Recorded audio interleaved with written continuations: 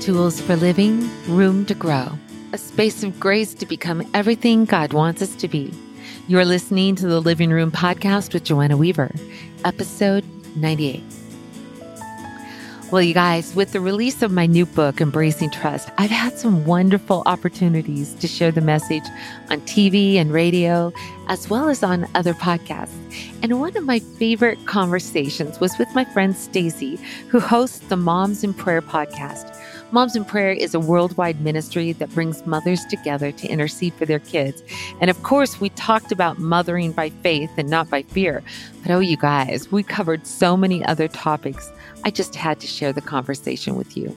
Joanna, welcome to the Moms in Prayer podcast. Oh, it's so great to be with you, Stacy. We are thrilled to have you. So how about we start out with having you share a little bit about you, your family, where you're from? Yeah. Well, I always like to say I'm Joanna from Montana.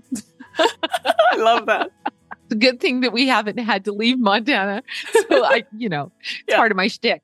But yeah, I am been blessed to be in full-time ministry. My husband's a pastor. We love the body of Christ. I have 3 kids and I'm finally a grandma after a long time and struggle with infertility.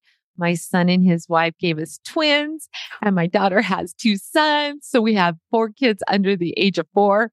But yeah, so life is exciting. And then my youngest, my little surprise that came along when my oldest son was just about to turn 17. Joshua just graduated from high school. So I'm officially old. I've raised 2 sets of teenagers. Yes. Oh my goodness. Except for the old part. You'll be forever young in our eyes, Joanna. Thank you. Thank you. Well, you have a new book and I loved it, by the way. It's called Embracing Trust. So will you share your heart for writing this book? You bet. You bet. Well, it's kind of interesting. My first nonfiction Christian book for women was Having a Merry Heart in a Martha World. I was like 36 years of age when I wrote that book. I was in the middle of motherhood. And the minute I finished it, this message of trust and the importance of trusting God, that's really what I thought was going to be my next book. But the Lord kept asking me to let go of it, which is really ironic because the working title was Letting Go and Trusting God, because he had more research that he wanted to do in my life and more things that he wanted to reveal. And so it's so interesting because for now over 20 years, this is the book I've wanted to write. Even in researching other books in ministry, that message of trust and the importance of trust just kept coming up and God just kept bringing me back to this place of surrender. But when it finally came time to write the book, that the message had grown beyond just letting go, which I still think is the key to trusting God. But it isn't just this passive, que sera, sera. No, we let go and surrender so that then we can learn how to hold on in faith. And so that's the subtitle, The Art of Letting Go and Holding On to a Forever Faithful God. Because, oh my goodness, my heart is so full of this message. And I was telling you before we got on, I feel so passionate about it because it's really not as much about our response to him as who he really is. This incredible, trustworthy God. But sadly, so often we know that in our head. We really don't know it in our heart. And so it's just my prayer that somehow this new book will build a platform of faith. It'll even go back and fill the holes that we all have in our faith, where we just have an incomplete understanding of who God really is and all that he wants to be to us.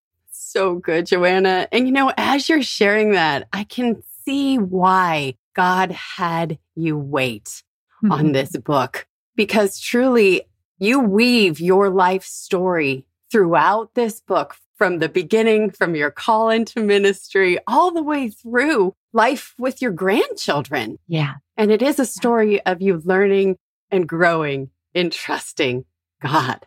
And I believe that's the story that if we were really aware, if we could pull back a bit and see the bird's eye view of our life with Jesus, we would see the same stories of his faithfulness. But sadly, and even though I've written a book on trusting God, I can wake up some mornings absolutely fogged in with fear, so overwhelmed with my circumstance that I really don't, it's almost like I forget to factor in God. And I believe the lie that it's up to me. And I think that's the challenge for all of us, to go back and trace the faithfulness of God and remember his goodness. Because when we can capture that, then when those fogged in mornings appear, we can speak to our fear and say, yeah, I don't know how this is going to work out, but I know who I serve and my God is able. Excellent. Excellent. So Joanna, why do we have such a difficult time trusting a trustworthy God? I know. It kind of blows my mind when you really consider the big picture of all that he's done. But I really believe that it's wired into our fallen DNA. I believe it. Almost everything can be traced back to the garden. I really believe that. In fact, it's interesting. All of my books, somewhere along the way, go back to the garden. Because when you look at it, it was distrust. It was that insertion of doubt by the enemy, a hiss of discontent that said, God's withholding something that you need. He's not as good as you think he is. And that temptation to seize control of our lives. Well, it's still, even as Christians, it's still wired in our fallenness. It's that lower nature. I call her flesh woman. You describe her so well. Give us your description of flesh woman. Yes. Well, it really came out of my second book, Having a Merry Spirit, allowing God to change us from the inside out. And I went to the Lord trying to figure out, what is this struggle that I feel? Because I really, really thought that somewhere along the way in my Christian walk, I would arrive. Right. And that I would no longer struggle with temptation. I'd no longer struggle with doubt and fear. And yet it is this present activity. And so as I began to study the flesh, which is the lower nature in the Word of God, I sort of thought that maybe we could rehabilitate flesh woman, right? Yeah. Because, my flesh woman isn't dark and sordid. She's kind of a church girl. I call her a 683-pound sumo wrestler chick who cleans up really well. And she does the whole Jesus thing as long as it serves her. But if you cross her, or if God doesn't do what she wants, and so this is the war in the member of our bodies that Paul writes about in Romans 7, where the doobie-doos, I call about it, where we don't do what we ought to do, and we do the things we ought not. And it's this wrestling. And when I begin to understand that in my flesh, the Bible says, no good thing dwells, right? That my lower nature is enmity towards God. And I begin to also realize that just because I doubt doesn't mean I'm a doubter, right? It's not a sin to be tempted. It's what we do with temptation that matters. And so when that fear comes knocking, when, you're just minding your own business and all of a sudden you're sideswiped by terror or fear for your kids or fear of how are we going to make ends meet? And boy, in our world right now, aren't we just inundated with reasons to fear? And at that moment, we have a decision to make, because while distrust got Adam and Eve thrown out of the garden, I believe trust is the key back to the garden, the intimate friendship with him. I mean, when you think about it, Adam and Eve lived under the umbrella of his provision, his protection, his presence. And they forfeited it all because they wanted control. But if I'm willing to trust God, if I'm willing to surrender my life, surrender control back to him, I come back under that umbrella of his provision, his protection, and I get to experience his presence. And so trust, I believe, is the key. It's easy to say, but it's harder to do. Yes. And that's what I really tried to do in this book, is just unpack all the different aspects of trust. And there's so much, honestly, Stacey, there's so much. I think I want to write a devotional because there are so many aspects to trust that I think sometimes we're just unaware of. That when those things happen, when those obstacles come, when that fear knocks, actually, it's not an obstacle. It's an opportunity to trust God. So good, Joanna. So you do talk about some of the things we need to let go of. And you nail us in every chapter in the best sense of the word. I mean, this book is beautifully convicting. It really is. Praise the Lord. So let's talk about laying down the fig leaf. What do you mean by that? Well, it's so interesting. I don't know. I come from a long line of Swedish warriors. So fear has been a companion for I think we as moms relate. Well, and you know what? It's so interesting because my daughter said exactly that. She said, I never considered myself an anxious person until I had kids. And all of a sudden, we're responsible for these little lives. Mm-hmm. All of a sudden, our eyes are open to all the things that could happen. Mm-hmm. Well, where did that fear come from? Because again, we were meant to live under the covering of the Lord. Adam and Eve had no need to fear. Right. Because they were in right relationship with him. But the moment they ate the forbidden fruit, everything changed. Mm-hmm. You know, God said, you're going to die. Well, they're still upright. So they're thinking, well, that didn't happen. But what did happen was their inner person, that their spirit died. And all of a sudden, fear just came on. And what was the first thing they did? They hid from God. Mm-hmm. They sewed fig leaves to cover their nakedness. And, you know, it's crazy, but even as Christians, we can do the same thing, you know, covering our nakedness, our insecurity, you know, propping up our worth with positions or titles or having the right house, the right car, making, you know, even our kids can be fig leaves. Uh-huh. You know? Because we really want them to make us look good. Right.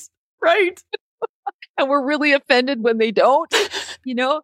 And so unfortunately, yes, I know exactly what you're talking about. I know. The struggle is real. How to be willing to be real before God, real before people. I mean, it's scary. I had one woman say, I'd like to come to ladies' Bible study, but aren't there women there? I mean, right? Yes. It's scary to be vulnerable, to just come as we are. And yet that's the beautiful invitation of trust, that we can be covered with Christ's righteousness, that he's the one who gives identity, not our possessions, our kids, our marriage, our position, our ministry, laying it all down and just belonging to him. You know what? Those fig leaves that we put up hinder fellowship because we can't relate to one another. We just end up competing with one another instead of just, you know, being real. It's such an invitation as women that we can give and just saying, I'm struggling, or this is difficult for me, or pray for me, you know? Right. Such a beautiful invitation to fellowship. That's it. Well, what's the saddest thing about fig leaves is we end up not even knowing who we are. Ah, right. We believe the fig leaf version. Yeah, exactly. We think it's what we do. That's our identity. It's what we produce. Is our value, all of those things. And so we lose our identity rather than allowing Christ to, you know, there's this wonderful prayer that I believe it was old author, Charlie Shedd wrote, "Oh Lord, show me what you had in mind when you made the original me." Ooh. And I just love that. What if we just let the Lord define us and not even going to God and God, show me who I am. No, it's just like, you know, it's so funny. It's like our kids. They're not trying to find themselves. They're just being themselves. And what if we had that childlike faith that my daddy loves me and he thinks I'm great, and we lived from that place of security rather than our fears? It'd be so freeing. It is freeing. Yeah. When I live from that place, that's where freedom lies. Excellent. But here's the deal. I really believe that the path to trust is the path of surrender. And that's the challenge as Christians. You know, I tell the story in chapter 2 about the surrendered life. I'd given my heart to Jesus when I was 4 or 5, but the rest of me kept going out with other guys. You know? Yes. Like, Jesus, you can have my heart, but I'm going to retain control of my life. And that keeps that tug of war going on between the flesh and the spirit. But when we just surrender all, we go, oh Lord, I don't know if you can do anything beautiful with this or if you can make anything of any value, but I give you my life. I give you my family. I give you my kids. I give you my gifts and talents. I give you the fact that I have no gifts and talents. I just want to belong to you. That's really for me, that's when I was able to lay down some of those really prevalent and time consuming fig leaves. And exhausting too, right? So exhausting. No wonder we're so tired. Oh, my word. Yes. What about expectations? I think this is a big one. The expectations that we need to let go of. Yeah. Well, I talk about in the book that, expectations are necessary on one level. I mean, our kids need to know what's expected to pass a class. We need to know what our boss wants us to do in order to fulfill our job. But when we allow those expectations to not only define who we think we should be, I mean, I had a lot of expectations when I went into ministry. Mm-hmm. I really believed that in order to be of value for God, there had to be numbers. Oh, yeah. We can find that even in the online space, having a podcast. It's like, oh, I need to be effective. I have to have numbers. And so we have those expectations that we think are going to give value to ourselves, expectations of ourselves. Then we have expectations of others. I write about how I nearly destroyed our marriage with my expectations. Thanks for being so honest. Oh, he needed to be successful so I could be successful. Yeah. And I think it's really hard, especially as women, because I do think that there is an intuitive piece that God has given us. Thank God as moms that he's given us some intuition. But if we're not careful, we can begin to believe that we know what is best for everyone at all times. Yeah. And if they would just do that, or we insert ourselves as the Holy Spirit. Oh, yeah. But one of the things the Lord, he just showed me, Joanna, what you're seeing and what you're discerning may be true. But when you insert yourself as the voice of the Holy Spirit, it is interpreted as condemnation, not conviction. And because it's coming through your flesh, being translated by the less savory parts of you, it can't be received. Ooh. Yeah. And I'll never forget when the Lord said, Joanna, get your hands off my man. Oh. Yeah. He said, I see those things that need to be changed, but some of the things you're trying to change about your husband are some of the things I love best. Oh. So stop praying, Lord, change him, and start praying, Lord, change me. And I'm just telling you what, 41 years of marriage later, 8 years miserable, 33 extraordinarily happy. Mm-hmm. I can tell you it's worth it. It's worth it because here's the deal, you guys, we can be right and still be wrong. Right?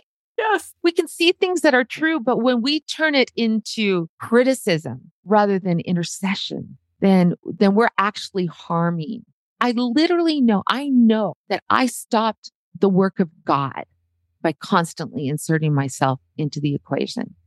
When I began to just release the Lord, I even had to this might be a little bit of a tangent, but I had to begin praying, Lord, would you please stop showing me things? Because I wasn't handling them right. Mm-hmm. I was letting it eat away at my soul. And so when something would come, I would just say, Lord, I thank you. I thank you that you know how to work that in my husband's life. So good. With my children, we can too. We never really teach them how to hear the voice of God because we're always there to interpret. Oh, man. Right. And so I love what Oswald Chambers says. He says, discernment is never given for criticism, but only for intercession. Ooh. And so I think this Moms in Prayer, what if we maybe put a lid on the tongue a little bit? And when we did say something, it was to the Lord in prayer. I do think I wish I would have been better at that. I wish I would have been better at that because we want our kids to hear God's voice. Because honestly, I think a lot of kids who have walked away from the Lord, it's because that's the only voice they hear in their head is condemnation. I'm not enough. I'm not enough. Such a good warning. There will be times to speak, but we really need the Lord to temper and tame our flesh so that it's really him and not us. The problem is when we think we have to say something at all times, when our expectations, well, God wants this and God wants that and God this and God that. What we're doing is we're really painting a very unattractive picture of who God is. He's a good, good father. Yes. And his discipline brings life. not death. Excellent. So once we've let go and surrender, you talk about the things, like you were saying before, that we need to hold on to, like believing God's love and his goodness and his power despite the difficulties we all face. Will you please share about the things that we need to hold on to? Yes. I would just propose this until we let go and surrender. Until we say, thy will be done, not my will. Until we commit all of our cares and our worries and our anxieties to the Lord. What happens is we might have faith, but it's faith in an outcome. Rather than faith in our God. I love what George Mueller said. Someone asked him how to pray effectively. And he said, the first thing I do is to make myself of no will of my own. Ooh. Right? Because when we do that, I think we're able really then to begin to see what God wants in a situation. There's, I believe, 5 or 6 chapters in this section of holding on. And the first one is being content in his love, like just being able to rest in his goodness. You know, I really think that there is a chronic disconnect between our head and our hearts when it comes to God's love. When we get that, when we fully surrendered, I believe that pride is broken and that love can trickle down to where it really needs to be. And then I'm not operating out of fear. It's not a fear-based prayer. It's a faith-based prayer. Talking about, faith over fear, kind of what we've been talking about a lot, where I bring God into the equation. That was one of the things the Lord really showed me. When something comes up, I have to ask, is this faith? Or is this fear? Because if it's fear, I'm operating from the wrong tree. I'm eating from the wrong tree. Right. But when I choose to lay down my need to understand, I think that's another laying down thing. Laying down my right to control, relinquishing my rights to be treated fair, then I can just live unhindered, right? You know, when it says in Romans 8:28, God causes all things to work together for good. To them that love God, to them that are called according to his purpose. When you look at that, you realize, oh my goodness, nothing bad can really happen to me because God works it together for good. It's not working against me. It's working for me if I will let go and surrender and hold on in faith that his sovereignty, he knows how to work. Nothing thwarts his purposes. Oh my goodness. There's so many precious promises. So good. I just even have a chapter about praying God-sized prayers. Yes, I love that chapter. Yeah, because I realized that in my desire to let go and surrender, sometimes I just let go of any desires at all. And that's not where he wants us. No, it isn't. It really isn't. And so I found myself being afraid to ask for something big. But have you noticed our kids aren't afraid? Right? There we have to go back to our childhood selves, our childhood trusting selves. That childlike faith, not childish. Because boy, we can be childish. Oh yeah, I know. Faith. And we have demands of God. But childlike faith says, Daddy, wouldn't it be cool? But then it trusts his timing, his wisdom, and his plan. And that's, I think, where we have to step out of our adulting sometimes and get back in touch with that childlike faith that's willing to believe him for great sized things, because I believe God wants to do God-sized miracles. He really does. And for whatever reason, he's linked himself to our willingness to pray. That's one of the conundrums. What does trusting God look like? Is it just absolute surrender and I never want anything? Is it like Zen Buddhism, no, the absence of all desire? No, I don't think it is, because God works in our desires. Psalms 37, he gives us the desires of our heart. Not only the things we want, but actually even shapes those desires. But how do I let him purify it so that God dreams don't become Joanna schemes? Ooh, excellent. You refer a lot to David, King David, in the book, and use him as an example over and over again of how to trust God. Will you share a little bit about that? Oh, yeah. He really is an amazing man. I love how I feel like David, of all the biblical writers, was in touch with his feminine side. He's so emotional. He's so big with his emotions, and he's honest with God. And yet he could look at a situation He could say, this is horrible. This is terrible. I don't see how it's going to ever work out. And yet he always was able to bring it back around. But yet I know I will see the goodness of God in the land of the living, And so we just kind of look chapter by chapter from the moment that he is anointed to be king as a teenager. I don't think I ever realized that, King Saul went on to rule for another 13 to 15 years. Yeah. It was a long time waiting. We get a word or a promise from the Lord. Yes. And when it doesn't happen the next week, we're like, well, I must have heard wrong. And I think sometimes, prayers aren't answered right away. And we believe one of two things: something's wrong with me or something's wrong with God. Ooh. But David had a long obedience. He had a long, unshakable faith. And I believe that's the unshakable faith God wants to work in us. Now, was it perfect? No. Did he blow it big time? Yes. But we kind of trace even that through the book.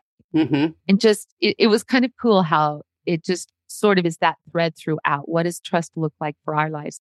So often, we think that we're either defined by our greatest obedience or our biggest failures. Mm. And yet God looked at David's heart and he said, that's a man after my own heart. Acts tells us why, because he will do whatever I ask. And again, that surrender, that faith, that availability. I think that's what the Lord's looking for. Powerful, Joanna. At the end of the book, you share about resting in the sovereignty of God and guarding the peace that he gives us. Will you please share about that? Yes. Oh my goodness. Well, I opened with a story that so good. Share it. I know, it's such a great story. So even though, of course, we've had 33 wonderful years of marriage. Yes. After the 8 tough ones, at least from my point of view, John said something that offended me. Imagine that. Yeah, I know. Who knew? Who knew that a godly pastor could hurt his wife or that his godly wife would get so offended? I mean, there's that place too. But I was so upset with him. And so anyway, he had to go to an appointment and we were visiting this small town that had a really fun little shopping area. So he dropped me off and I'm wandering through the stores and they're decorated for Christmas. And there's this beautiful little set of blocks that spell out peace. And they've kind of got pine cones and holly. And I'm like, ooh, those will be cute. And I can keep them out all year. And they're cheap, like $8. So good bargain. So I buy my blocks and I go to the coffee shop to wait for my husband to pick me up. And I'm rehearsing, that short but powerful speech to let him know how much he's hurt me.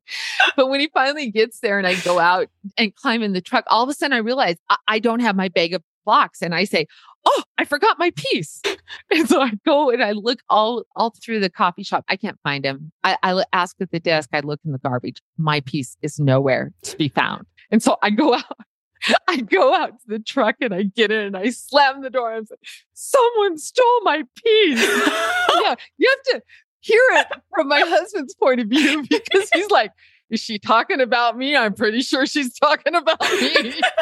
We just had this big confrontation. Well, on the way home, I called the store, or maybe it was the next morning, and I asked her if she has any more because I really love those blocks. You really want your piece back. I want my piece. And she goes and looks and she goes, yeah, we do have another set of blocks, but I just saw this little bag under the counter and it has some blocks in it. Do you think they're yours?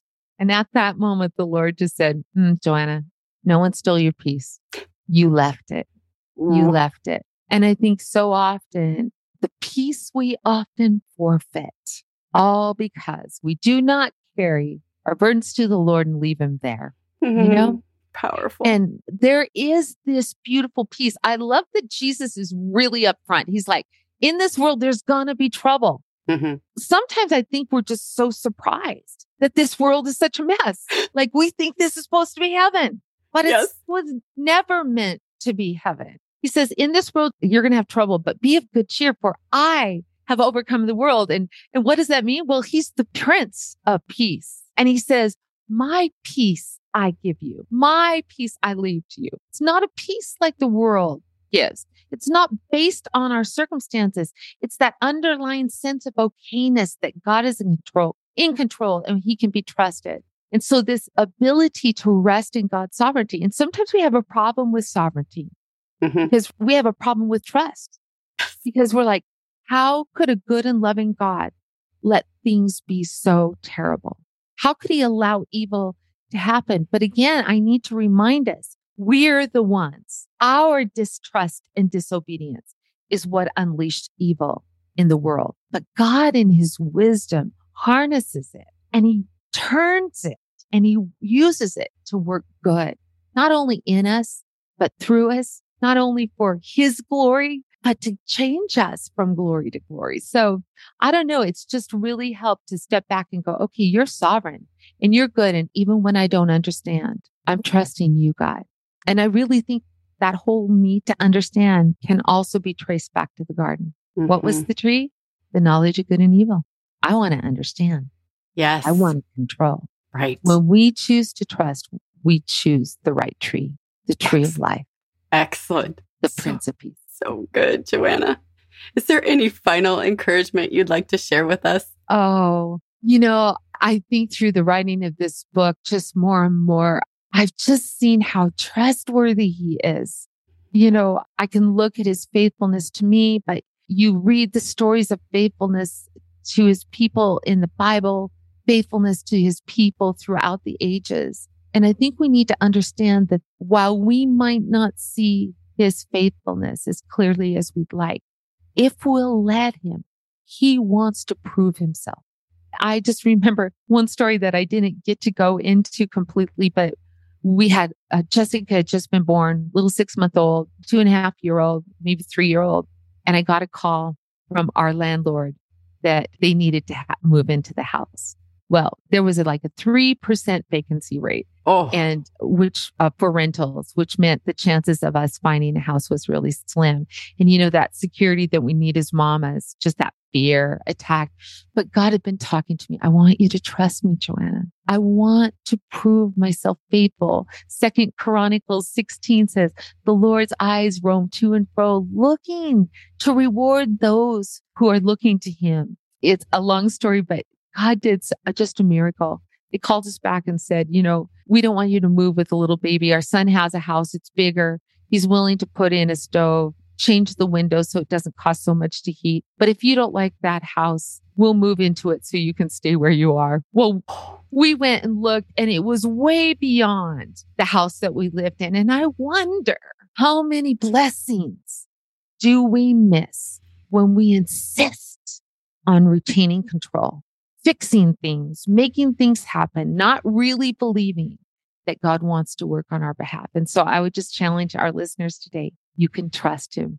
In fact, I was reading Malachi where he says, prove me in this. And he's talking about tithing, but I wonder if it doesn't have to do with trust as well. Prove me.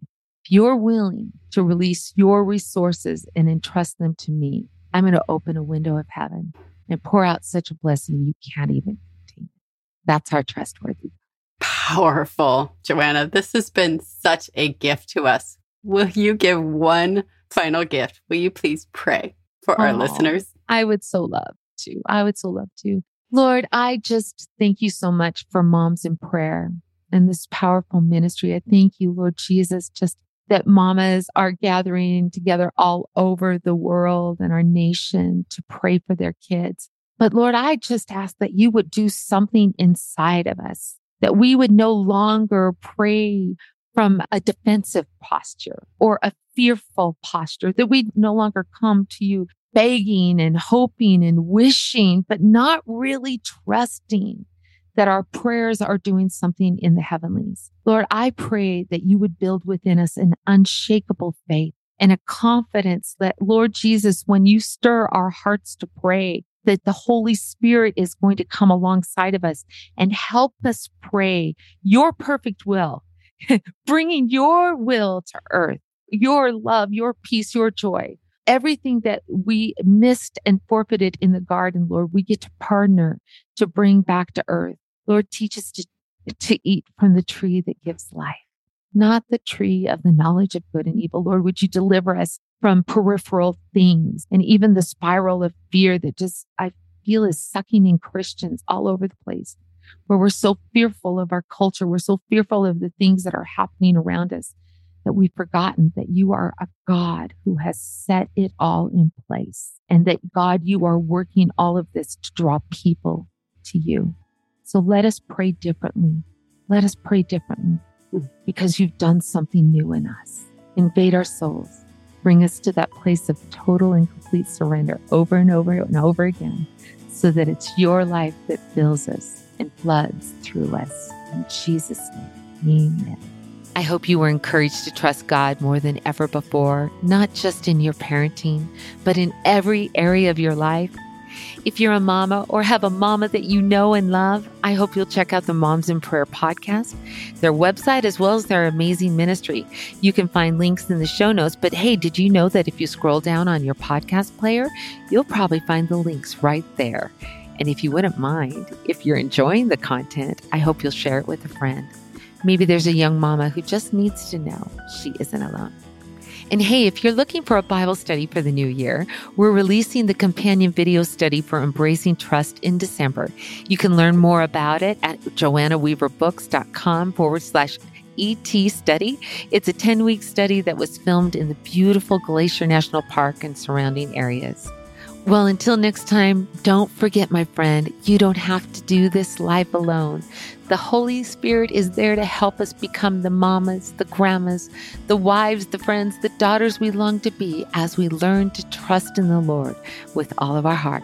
Because as we look to Him, He's going to help us live and love and lead like Jesus.